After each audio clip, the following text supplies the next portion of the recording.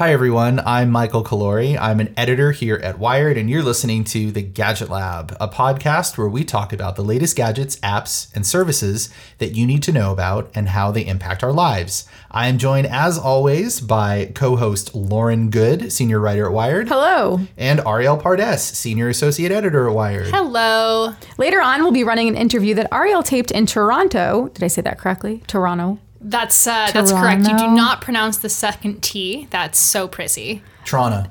All of the things that you learned at Collision Conference this week, and we're very glad you're back and could join us today. But you spoke with David Oon, I think I'm saying that correctly, who heads up Samsung's innovation arm. And I have to say, the interview was really alarming. That's right. The fire alarm went off about halfway through our conversation. Lauren made a pun. It was pretty awkward, but David was great to speak with. His job is basically to look ahead into the future and forecast the kinds of consumer tech trends that will affect Samsung and many other big companies down the line, and then invest and encourage companies that are building out those trends to work with Samsung. So we talked a lot about what's ahead for us in tech, how to drive innovation when you work for a super huge company, and what he's sort of excited about in this moment. Very cool. Did he tip his hand and tell you like the next 4 things that Samsung is going to come out with over the next 10 months? No. No, he didn't? I just set the bell off, which is ironic because we're talking about interviews being interrupted. Let's continue, shall we? Ariel did say, by the way, you're going to hear this later, and you will hear an edit at some point throughout the interview where the alarm started to go off during your interview. Just know that it happened, and Ariel carried herself with amazing grace on stage. It was pretty awkward, though, I will say, and we'll spare you the full blare when you listen to the recording. Well, before we get to your interview with David, we should talk about the news that's happening this week, shall we? That sounds great. Okay. I'll go first. So last week, the U.S. government took 2 actions that ban U.S. companies from doing business with the Chinese electronics giant Huawei. This ban has grown out of the Trump administration's trade war it's currently waging with China and the administration's long-running mistrust of Huawei. The U.S. has, for at least a dozen or so years, suspected that Huawei is possibly stealing intellectual property from U.S. companies and could be secretly spying on us. So now this week, the impact of that ban continues to be felt. More and more companies are pledging to stop selling technology and providing software to Huawei. Google, Qualcomm, Broadcom, Intel, and now ARM have said that they are going to freeze Huawei out. I should note that ARM is technically a Japanese company. They're owned by SoftBank, and they're based in the UK, but it makes chips for low-powered embedded computing, and its chips have components from the U.S., and they license patents from U.S. companies. So it's going to obey the ban just to be safe. And it's also important to note that because ARM is doing that and saying, we license patents from U.S. companies so we can't sell to Huawei, that means there will probably be other companies that are based overseas that do business with Huawei that have to stop doing that because their technology also licenses things that were developed in the U.S. So the ban is probably going to continue having a big negative impact on Huawei as more companies jump ship. And it's also really significant for our industry because Huawei is absolutely huge. It's the second biggest smartphone maker in the world after Samsung, ahead of Apple. And it's the world's largest supplier of mobile networking equipment. That's right. I think in the U.S., there's not a ton of awareness around Huawei. The carriers don't support Huawei here. So in a lot of ways, there aren't incentives created for people to even buy or use a Huawei phone or one of its subsidiaries like Honor. And I also think people, maybe who aren't following this as closely as we are, may not realize how big of a mobile networking equipment supplier companies like Huawei and ZTE, also another company out of China that has been the subject of some of the U.S. government scrutiny, how important what they do is to infrastructure around the world. But of course, in parts of Asia and in Europe, by the way, these companies do have presence, and this ban is really significant. It's also significant, especially the Google one. We've talked a lot about this week, and some of our colleagues, including Clint Finley and Brian Barrett, have been covering this story so far for Wired. So go check out their stories, and we'll put them in the show notes. But the Google ban means that essentially all new Huawei phones that are rolled out, I think after a certain date, I guess a certain date in May at this point, would not be able to run what's known as Google Mobile Services, which are sort of this top layer on top of Android that exists. So Android exists as ASOP, the Android open source, OSP, Android open source project. But then there's this bifurcation where there's like this really optimized version of Android that has Google Play services on top of it. And that's what Huawei will no longer have access to. Yeah. And that's going to be pretty significant for the smartphone experience unless Huawei comes up with their own mobile operating system to build on top of a forked version of Android. Yeah. And, you know, they'd basically be on their own if they were doing that. They would have to build a team in China and build something that just works on their phones. And, you know, other companies have done this before, like Samsung with Tizen is, you know, reliant on other systems, but it is largely its own system, largely abandoned because of lack of developer support. So that's something that, like, if China wants to wall itself off and build all of its own software in-house, it can. It's a superpower. It can totally do that. But it's going to be really weird, not only for the people on the inside, but for the people on the outside who have to interoperate with all the stuff that's in China. Yep. And you bring up a great point about developers. I mean, that's definitely one of the biggest challenges, is convincing third-party developers to build for whatever your newfound mobile operating system may be, especially when there are two very big, well-established mobile operating systems in the world already. Yeah. Well, you know, probably one place where this isn't going to have a huge impact is on 5G rollout, at least in this country, because, like, as you were saying, there's not a lot of mobile infrastructure here that's built by Huawei. The United States has been very suspicious of the company for a long time. So, you know, they've sort of talked to the mobile carriers here, like Verizon, for example, building out in the United States, didn't buy any Huawei stuff. They decided to go with other providers. So now that they're looking at upgrading to 5G networks, you know, Huawei makes a lot of 5G stuff, but we don't really have a lot of it here anyway.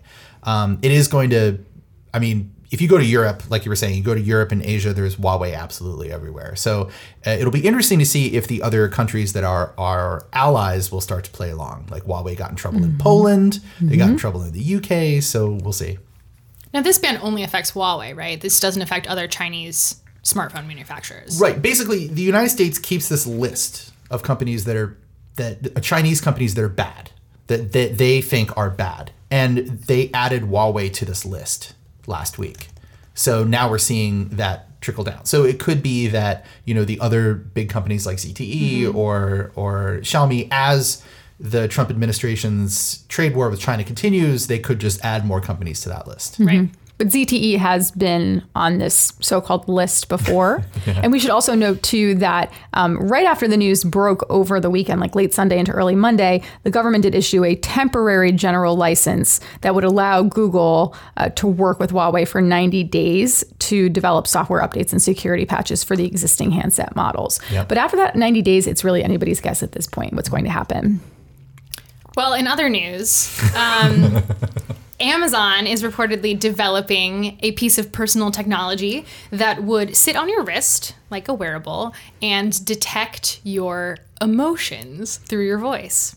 This is according to a report from Bloomberg, which hasn't yet determined how far along the project is or whether it will become a real consumer product. But the idea isn't actually new. It's not even new to Amazon.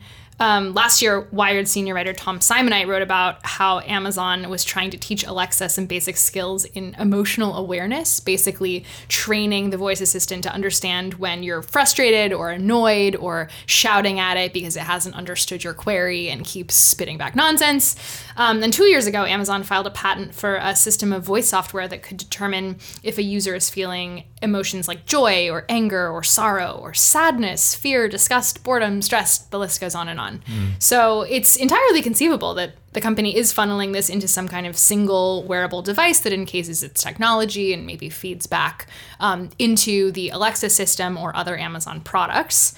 I guess the question I'm interested in is, like, why would Amazon or any other big tech company for that matter want to do this? And I think there are a lot of good answers. One is that it would give Alexa a big edge if it was the sort of emotionally aware voice assistant that knew when you were getting a little pissed off and could calm you down or respond in a way that felt satisfying and not just like you were talking to a machine. Yeah, it makes it more human.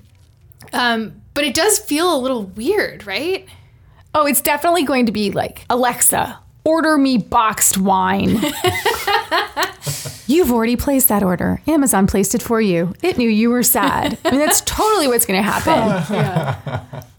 Lauren, you should watch Fleabag now. You could really, I don't know. This is like, there has to be. That's a good right, actually, you should watch Fleabag. I would like to watch that the moment I get on Amazon Prime property. Right. I just feel like there's got to be a commerce angle in the long run, right? Oh, absolutely. Absolutely. By the way, I really don't drink boxed wine. I mean, maybe sometimes. I don't know. Boxed wine is the best. Boxed wine's getting wine's better. great. It's getting better. Yes, it's been good for a long time, but I think what it is now is that you're just getting less discerning. And Amazon knows that. So I have a question, right? You both know people who are like anxious talkers. People who, whenever you talk to them, they just sound strained. And it's not necessarily that they're strained. That's just the way their voice is, right? Mm-hmm. There's also people that you know who smize all the time, right? They smize? Yeah. Is that smiling with your eyes? Yeah. Have you never seen America's Next Top Model? No. Yeah, it's a term. It's like you smile with your eyes without smiling. Okay. And you could do that with your voice. So you can actually, I don't know, was there a term for that? It's just, I've just always called it voice smizing. I guess it's like sing-songing, right? Yeah. Yeah. So there's people who talk like that all the time. Mm-hmm. So are those people going to generate like garbage results because they're not actually anxious or they're not actually happy? Their voice just sounds like that? I would imagine a wearable would have something like galvanic skin response sensors, and that those sensors would be able to better infer how stressed you are as opposed to perhaps your facial expressions or the way you have made a voice sound during a query. Just maybe. I don't know. I would love to see research on that. That's right. The big advantage of doing it as a wearable is that you could potentially combine sensor data with microphone data with whatever else Amazon is using. Again, like we don't know the details on sort of what they're building or if they're even intending to put this out in the market. But I do think it's a space to watch, especially as this sort of emotional AI space becomes more and more crowded. I think it will be important to watch like what people think we need and how they think it'll be used. And also, as you point out, Mike, like how those algorithms are trained. We know that algorithms are full of bias and they do not work universally for everyone. And so if you're talking about something as sensitive as emotion and how a machine should respond to something like human emotion, we have to make sure those algorithms work for everyone. Yeah. The future of computing is ambient and anticipatory. And emotional. Now, what if Amazon is developing this not for consumers, but for its fulfillment center workers? Oh my God. That would be interesting. Yeah. Ooh, that's dystopian. Well, people use that word a lot, but that really is. We're not too far from that. Yeah, we need labor laws now. Mm-hmm. You can't make me wear a wearable that detects my emotions and reads my blood pressure. I would like one that detects your emotions, Mike, because then Lauren and I could know, like, hey, like, don't try and bug Mike for like edits on something, or like now's a good time to say like, hey, I'm not gonna make my deadline because he's in a good mood, or maybe like this is a good time to like bring Mike a cookie. So what you're saying is that I'm moody and I can be manipulated by food. Yes, that's correct. Okay. And maybe you've been reading my emails.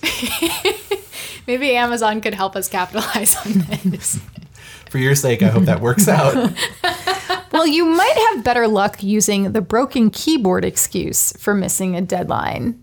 But is this a good segue to the next news segment? I think it's a little too late to come up with a good segue to the next I would news say segment.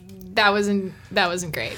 Okay, all right. I'm sorry, guys. I'm failing today. My dad jokes. Okay, but Apple earlier this week announced new MacBook Pros. This was almost a year after the last MacBook Pro updates. Surprise, surprise. But the really big surprise of the announcement around MacBook Pros this week was that the MacBook Pros have new keyboards. Sort of, kind of. These new MacBook Pros, the keyboards within them, they still have the third generation butterfly switch design, which has been problematic in the recent past, if you're not aware. But now Apple says that they have a new material within that design that the company claims should help fix the problems with its keyboards. They declined to say what this material was. I'm sure at some point there will be teardowns and we will find out more. And you might also remember that when the MacBook Pros were updated last year, there was the silicone membrane that was inserted under the keys because that was, it was largely perceived as an effort by Apple to help keep debris and dust out of the keys, and that was what was causing the issues. So this is some other sort of new material that's existing within the keys now that is supposed to improve this, but it's still the old keyboard design. The company also extended its repair program. So last year, After being prompted by some, what the company claims is still scattered complaints, the vast majority of people are super happy with their MacBooks. All the people who had problems are just weirdly concentrated on Twitter. Right. Exactly.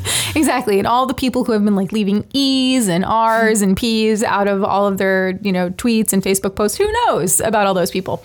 But anyway, so you might remember that last year Apple did announced some type of repair program that was specifically for people who had newer MacBooks, were having trouble with the keys, but were out of warranty. And now they've just completely opened up the repair program and are saying it's for anybody within warranty, outside of warranty. It basically goes back on some models to as far as 2015 MacBooks. It's going to include MacBook Airs if your Air happens to be having keyboard problems. And they claim that their processing times for fixing the keyboards is also faster, although they decline to share how they've made these processes faster. I think it's better late than never. And the fact that they're allowing people who have these broken keyboards to get them repaired, even if they're out of warranty, is a good move. It's good luck. Restores some faith in the Apple ecosystem from people who have been, typing nonsense for years now. Mm-hmm.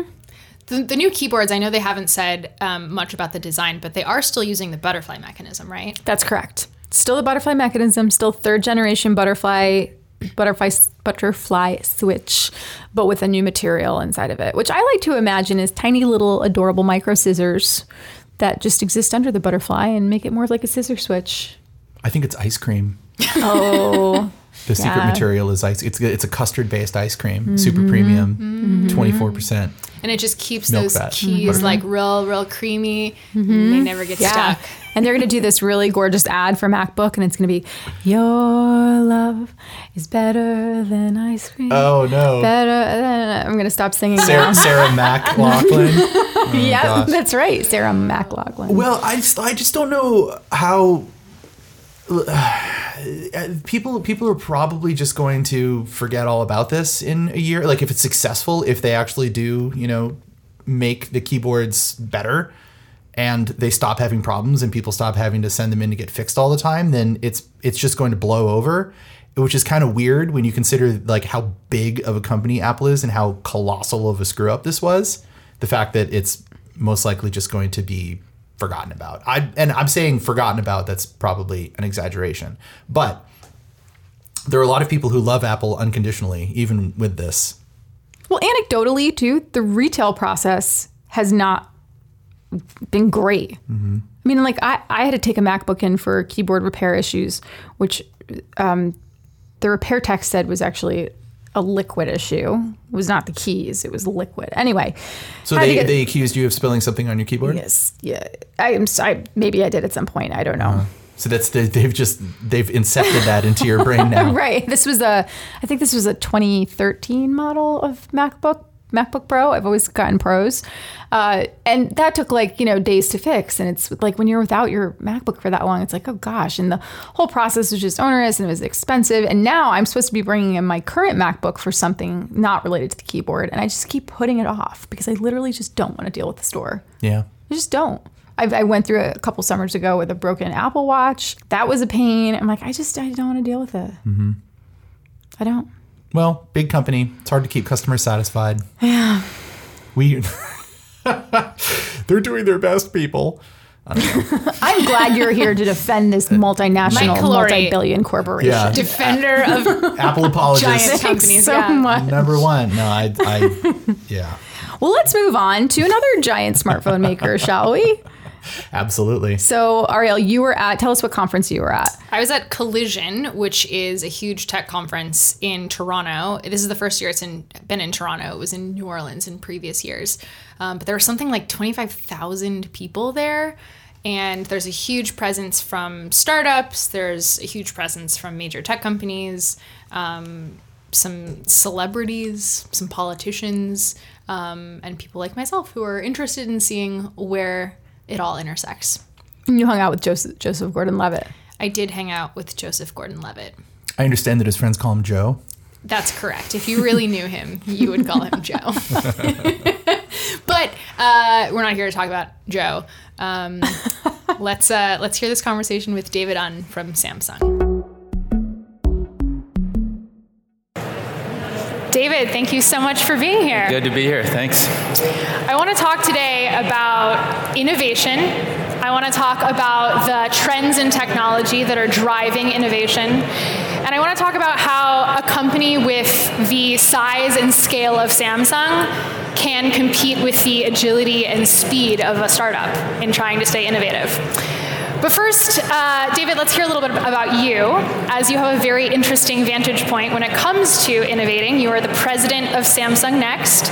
You are the chief innovation officer at Samsung. And I think many of us know Samsung because we have Samsung devices in our homes and in our pockets. But your job is a little different. So tell us a little bit about what you do and how you approach innovation in your role. Sure. So one of the, and I've talked about this before, but one of the paradoxes of corporate life is that even for the most successful companies, you always have to think about moving forward, thinking about what's next, what are the growth areas. And if you don't innovate and move forward, if you're standing still, you will fail.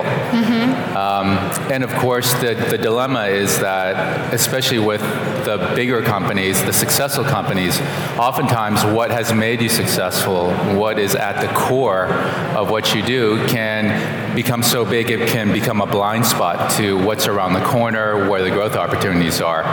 And this is where Samsung Next comes in. We are an innovation group within Samsung, and we are purposely built to focus on innovations in software and services that could complement Samsung's historic expertise in hardware and consumer electronics. And we do this by having an exclusive focus on startups and entrepreneurs, which is why we're here. And in all under one roof, we have a venture capital team, we have a business development and partnerships team, we have an M&A team, and we have a product development team, all aligned around one goal, and that is really understanding and working with the best entrepreneurs out there to identify new services that could benefit Samsung and vice versa. And that's what we do at Samsung Next, and that's why we're here, as I said. Cool. I want to talk about some of the things that you're interested in when you are looking ahead in the future and thinking about trends that will benefit Samsung. And I want to start with one that I think everyone in the room is very familiar with, which is artificial intelligence. Obviously, this is something that's woven through many of the products that Samsung is producing, and Samsung has invested quite heavily in AI. I know you've earmarked $22 billion over the next few years toward edge technologies like AI. Yeah. Tell us about why that's so important to you at Samsung and what you're investing in specifically. Yeah, so I think we've stated publicly we're going to invest $22 billion over the next 3 years in 5G and AI. And many people kind of know this, but they don't, but we sell over 500 million displays a year. And our goal is to have every single one of those displays with some form of intelligence in them. Now, it's still early days in AI and development, and much of what we've seen in AI is very much focused, as many of you in the audience may know, on machine learning. But there are many different approaches to AI, and while machine learning is fantastic and has created a lot of great outputs and benefits so far, these different approaches we think are very promising. And so a few years ago, we launched, in fact, last year, we launched a fund just focused on early stage AI startups called the Q Fund, with the idea of opening up and interacting with different approaches to AI, different startups who are trying to address different issues and problems along the whole value chain, all the way from sort of deep data analysis and gathering to tools for developers to applications. What's an example of something that was funded with the Q Fund? There's many examples, but one example that we have is a company called Missing Link, It's based in Israel and San Francisco, and what they are doing is providing tools for developers to create more efficiency in the way they harness and work with AI data. And so a lot of people don't know this if you don't work in it, but when you take something like machine learning, it really is scaling and getting your arms around huge volumes of data, and that can be a very cumbersome, sometimes inefficient process. So we are providing tools and approaches that make it much more efficient and easier. Let's talk about some consumer trends. Since a lot of what you do is sort of gazing out into the future and sort of predicting what people will be doing with technology 3, 5, 10, 15 years down the road. What is exciting you right now when you think about the future for consumers? Yeah, so in my role as a Chief Innovation Officer, what I and my team try to do is identify long-term consumer and tech trends that are going to affect people and businesses globally. And a lot of times people focus on what I would call like features or kind of neat functionality in technology, which is great. But what we've been doing more recently is going a little bit deeper on the fundamentals of how people are seeing the world and behaving. And one of the things that we're observing, I call experiences over things. And essentially what is happening, especially with younger consumers around the world, and not just in the US or North America, Canada, et cetera, around the world, is that younger consumers are valuing experiences over things. And by experiences, I mean authentic social experiences rather than purchasing, transactional items. It doesn't mean that they won't buy things, but the things are a means to a greater end. And in fact, if you look at the data, there's 4 times more spending in things. When you do the research, something like close to 80% of all millennials are predicting that they will spend more money on things, on doing things rather than buying things. And you look no further than, whether they're live events or going out to eat or gathering together with friends, what you would call these Instagrammable moments. They're Instagrammable not because they're just interesting. They're interesting because they're inherently social and more compelling. And what our research indicates is that when you have these kind of memories and these experiences, when you look back, they're more apt to have positive associations. It's more closely linked to people's sense of happiness, of satisfaction. And so why is that important? Well, whether you're selling a car or selling luxury goods or selling TVs or services of any sort, the idea of pushing the thing versus pushing what can be enabled by the thing, the experiences, is really important. And as we internalize that, it makes us think about how the physical and the digital worlds are coming together, combined with the focus on experiences. And not surprisingly, you're seeing these huge trends, these activities and services that are really popping. So for example, the idea of owning things is receding, and having access to things to have the experience is more prominent. So you don't have to buy the music, you don't have to buy the video content. You can have a subscription to a Spotify or a Netflix, right? You don't have to buy a car necessarily if you can get access to it through an Uber or a Lyft. Even clothing, right? So we have a startup investment in Germany called Grover, and what they essentially do is they turn every transaction into something that could be subscriptionizable. So you could effectively have access to something without necessarily buying it. And obviously for consumer electronics it's very big, but there are scenarios where essentially if you want to stay mobile and stay light, you don't have to buy the apartment you live in, and the bed, the table, the utensils, everything that you have could be more of an access to it through subscription. So when we think about this, and it's happening globally, it makes us think about, well, if you are in the startup space, and you know that consumers are headed and developing that way, not only are there questions about product development, but marketing and branding and the way you communicate who you are and what you do. Yeah. I want to return really briefly to your idea of experiences over things, because I think this is so interesting and you can see it happening industry-wide. Yeah. Samsung is obviously a company that has a big business in selling hardware. You sell TVs and phones and appliances. So if the trend is that people are investing less in these physical things and more in what you can do on them, you have a big incentive to find and nurture these services that people are excited about.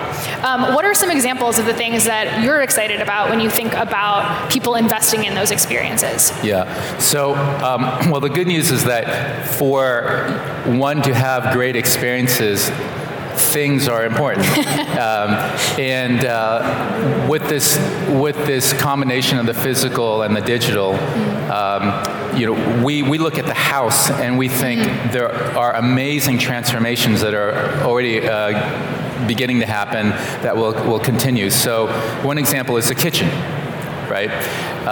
If you look at the kitchen itself and you look around at your appliances, for the most part, there haven't been huge tectonic shifts in innovation.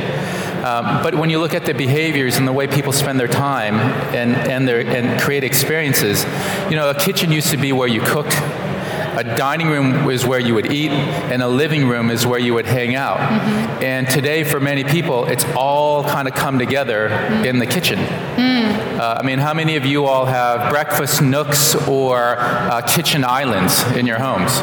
Right? How many of you, when you have friends over, spend a large or disproportionate amount of time in the kitchen? And so as we think about the kitchen, we think about having experiences and enabling those experiences. We just acquired a company based in London called Whisk. And they're essentially a food/kitchen platform where they allow consumers to find online recipes, so to be inspired, to discover, to go all the way to executing restaurant quality meals. So they have relationships with publishers and people who own recipes, to people who have websites and apps that consumers use, to retail, so you can easily buy the ingredients of things, to preparation. And you're seeing now tremendous innovations even in appliances.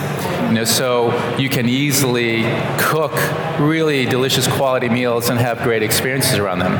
So we think, what might have been even overlooked before, like the kitchen, is a huge opportunity for entrepreneurs in hardware, software, and services to really speak to consumers and build very promising businesses. Absolutely.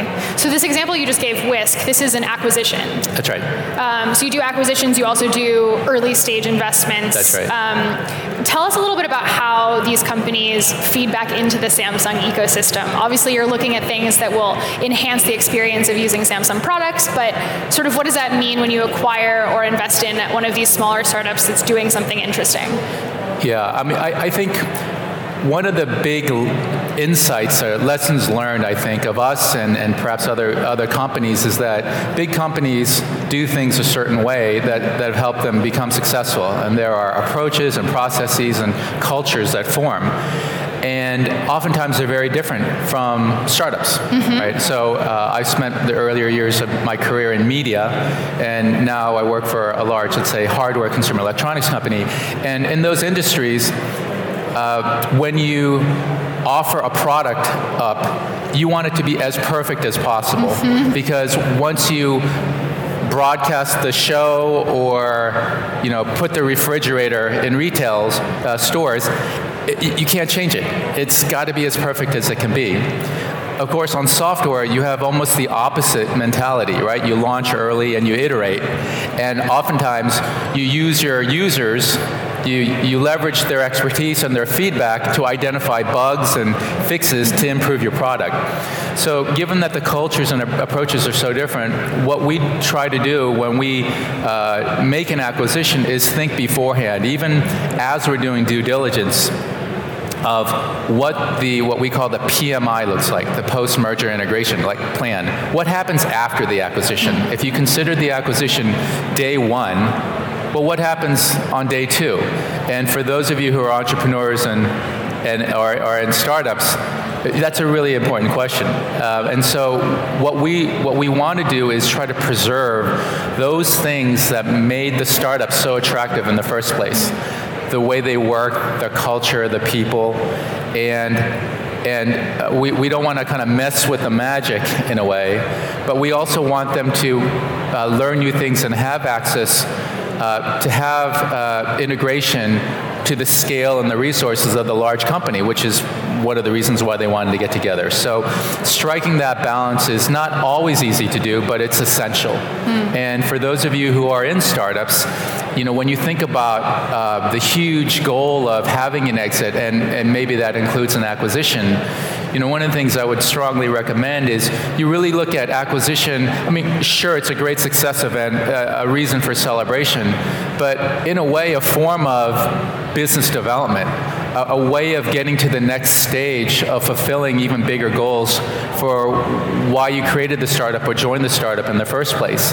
And I think if you partner and get acquired by the right type of company, they can provide you with tremendous leverage, and that's what we try to do. We just have time for one last question here, but I want to make it one that I think the audience will relate to. You interface with so many startups, so many young companies, so many people who are trying to change the world. What is the piece of advice that you would give to entrepreneurs in the audience? Well, I have 2 pieces of advice. The first is, I was reminded of just with this fire drill, but sometimes things don't happen like you planned, right? Sometimes the unexpected happens. And you just have to roll with it. And a lot of being successful as an entrepreneur is rolling with those changes and having the kind of resilience to overcome. But the one piece of advice I would share with you all is that working in a startup and being an entrepreneur can be so all-consuming. We know this. And because you're thinking about what you're doing in your product and the things that you're trying to accomplish, what I would suggest to you is when you interact with other folks, and it could be a potential customer, or it could be thinking about your ultimate user, it could be a potential investor, it could be someone who's a journalist. Just remind yourself to Just remind yourself to roll with it. Just remind yourself to really put yourself in the shoes of the other person. So rather than thinking about all the messages and all the things that you want to tick off to give out, really think about what they need to hear, what they want to hear as well. So it's really being, in that sense, user-centric in every interaction. Because I find sometimes, and this happens you'll find this even in partnership discussions, you hear a lot from them what they want from you, but not necessarily what they can give to you, right? So it seems common sense, but you'd be surprised at how often people forget that, and you understand why, because you've been so focused on getting your message out or making sure people understand the beauty of what you're trying to do that you miss that. And this goes for recruiting people. It goes to having conversations at a tailgate or a barbecue, and someone asks you what you do, really trying to put yourself in that frame of mind. So that's what I would say. I heard this quote, and maybe this is a way we could end the quote. I heard this quote recently, and I really like it, and I don't know if you all have heard it, but it's about what being an entrepreneur is. Being a successful entrepreneur means doing today what others will not do, so tomorrow you can do what others cannot do. And I really like that, so I wish you all the best. Thank you so much, Ariel. David. Thank you. Better get off the stage before we set off any more alarms.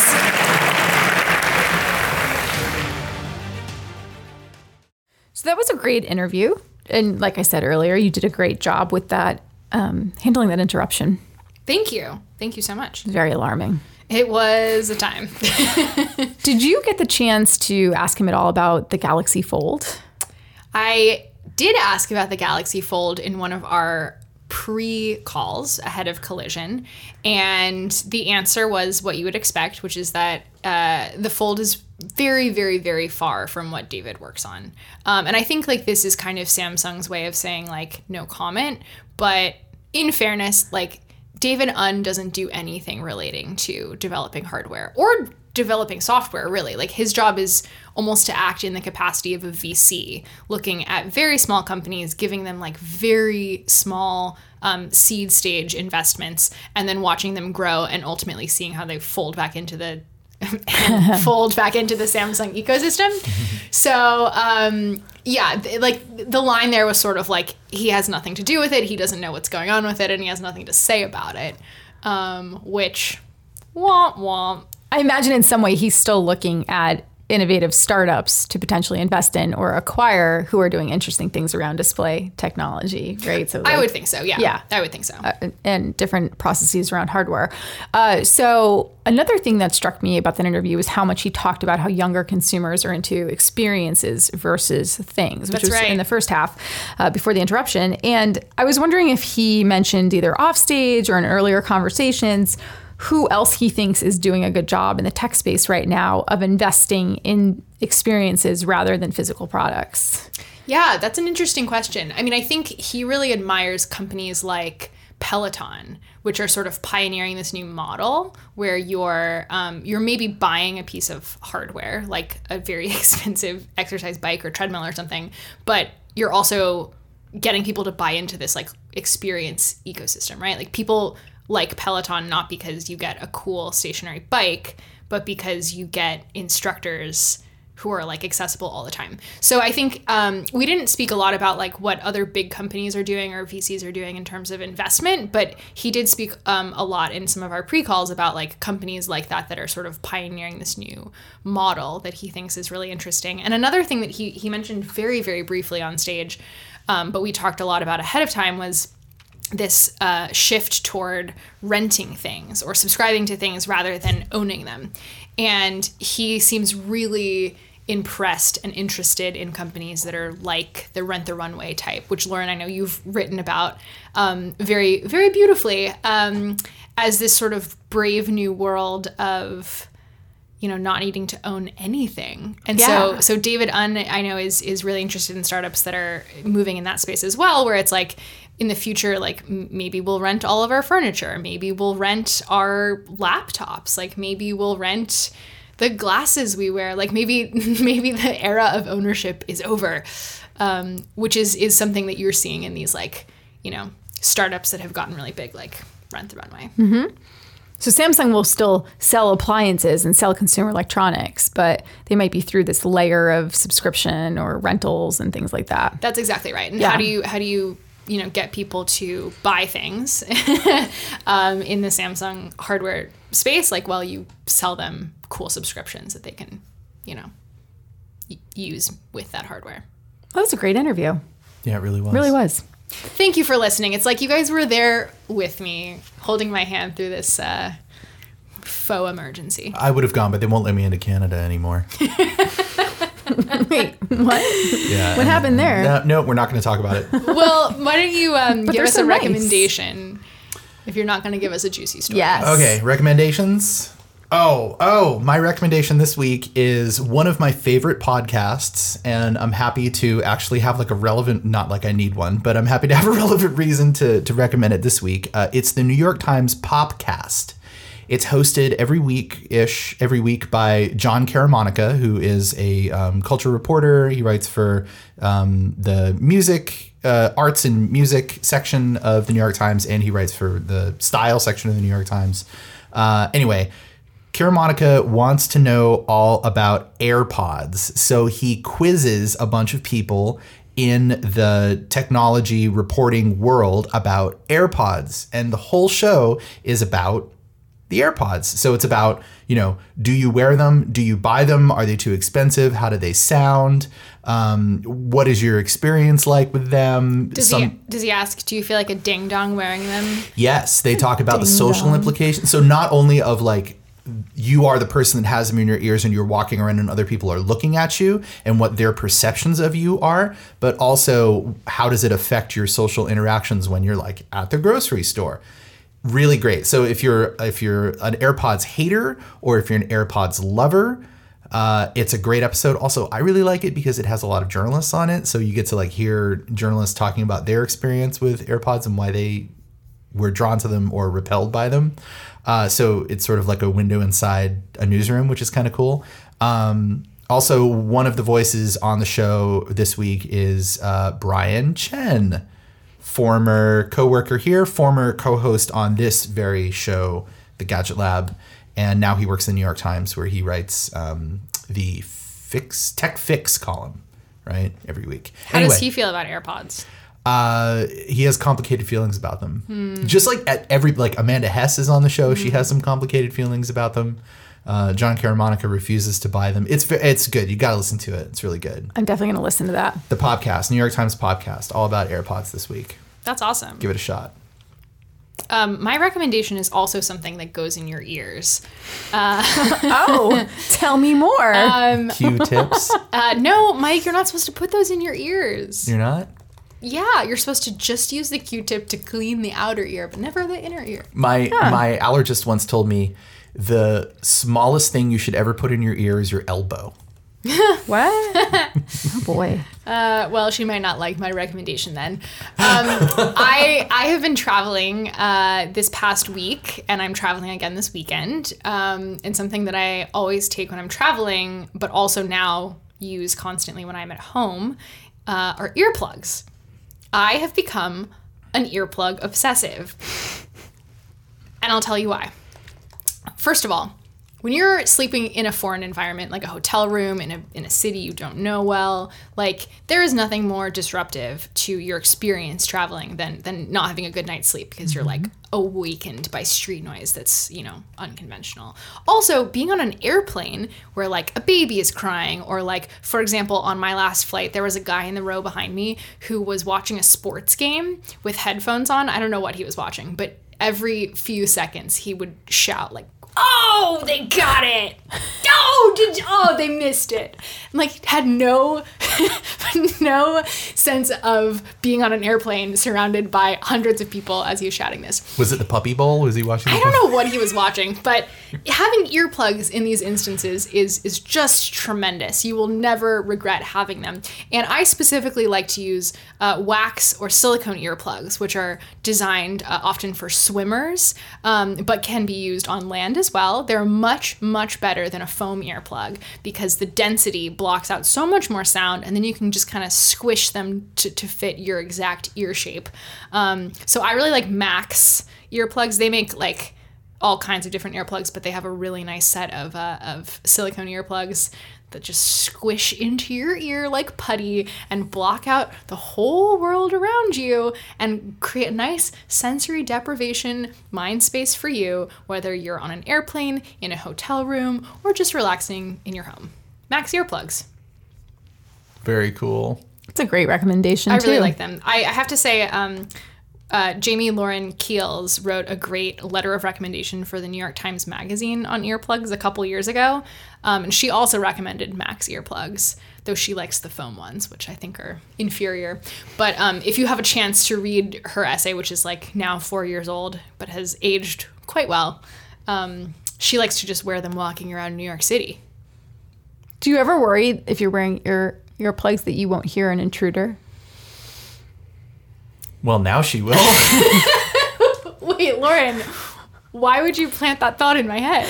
I don't know. It's just I don't know. I should not have asked a leading question. I think the likelihood that I'm awakened by something really insignificant is so much higher than the likelihood that I would not be awakened by an intruder.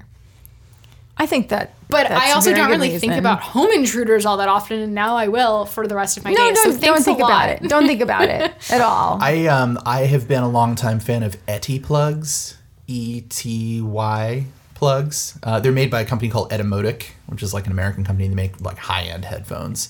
They make these like little, I think they're like $10 or $8, and they're attenuators, so they don't block out all sound, but they block out high frequencies and they bring the decibel level down. So like when I go to a concert and I'm in like the second row or whatever, I'll put those in, and they don't sound like fantastic, but they sound miles better than the foam ones, especially like in a loud. You know, if you go to the show to hear the music, they're great. Yeah. They're the next great. best thing to custom molded earplugs.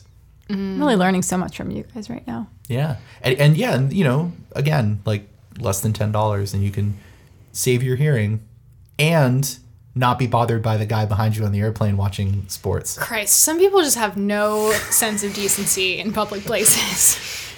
I also live with snorers, and I say snorers plural because it's both my partner and my cat. Yeah. And that's not an exaggeration. And sometimes I'm lying there and they're snoring at different cadences. So one's like a very loud human, like, and I'm like, oh my gosh, I'm awake. And then he settles down for a moment, and then the cat goes, and it's a little cat snore. And I'm like, what the F? And it just goes back and forth. And is it like that thing, like when you're sitting in your Oh my God. when you're sitting in your car and it's raining and there's like the windshield wipers are going and there's like a beat playing on the radio and they're like almost synced up, and you sit there and you just like wait and anticipate that moment where they sync up perfectly for like 3 or 4 seconds and then they go out of sync again?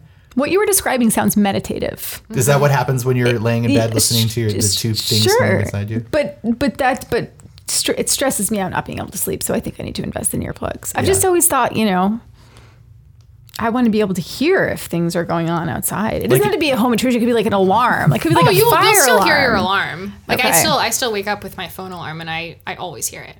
Okay. Yeah. This is good to know. Yeah. I wake up screaming every morning, so it's pretty easy for me to... Blocks that sound, doesn't block out nightmares. That's right. Okay, what's your ear recommendation? I had another one and then I just switched it. I listened to a great podcast recently. It was the Ezra Klein Show, and this is from April 22nd, so it is more than a month old at this point. But it was titled Work as Identity, Burnout as Lifestyle, and the guests were Anne Helen Peterson from BuzzFeed and Derek Thompson from The Atlantic, both who have written much talked about articles in recent months about burnout and workism, quote unquote workism.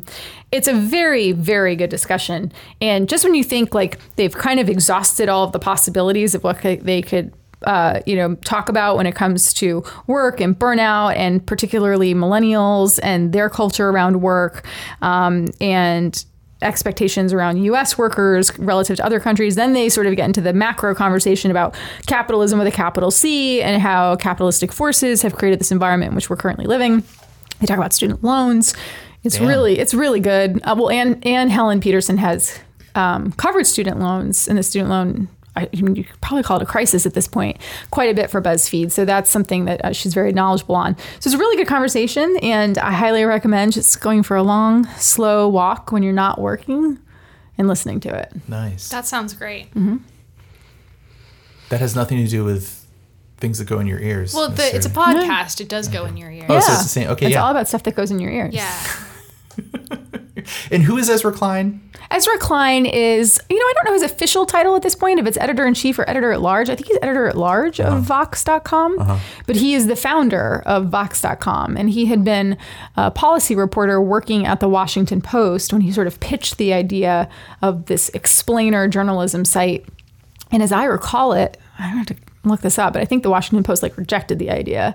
And so he's like, I'm going to go start my own thing. So he started that. So it's a part of Vox Media as a company, but it is Vox.com, the website. And this is his podcast. Very cool. Mm-hmm. Kudos to him. Yeah.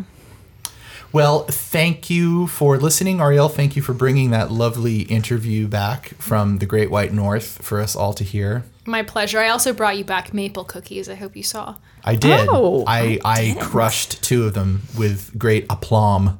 Oh, don't you know? Earlier today, I used to live in Canada.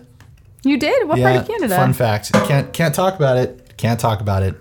Legally, Is this why you can't go back? Legally prevented from talking about it. There is something Lauren, going on here. Tell people how to find you on Twitter. I am at Lauren Good with an E. Ariel? I'm at Part Esoteric. I am at Snack Fight, and you can talk to all of us on the Twitter feed for this show and for our channel on Wired at Gadget Lab. We will be back next week. Until then, oh Canada.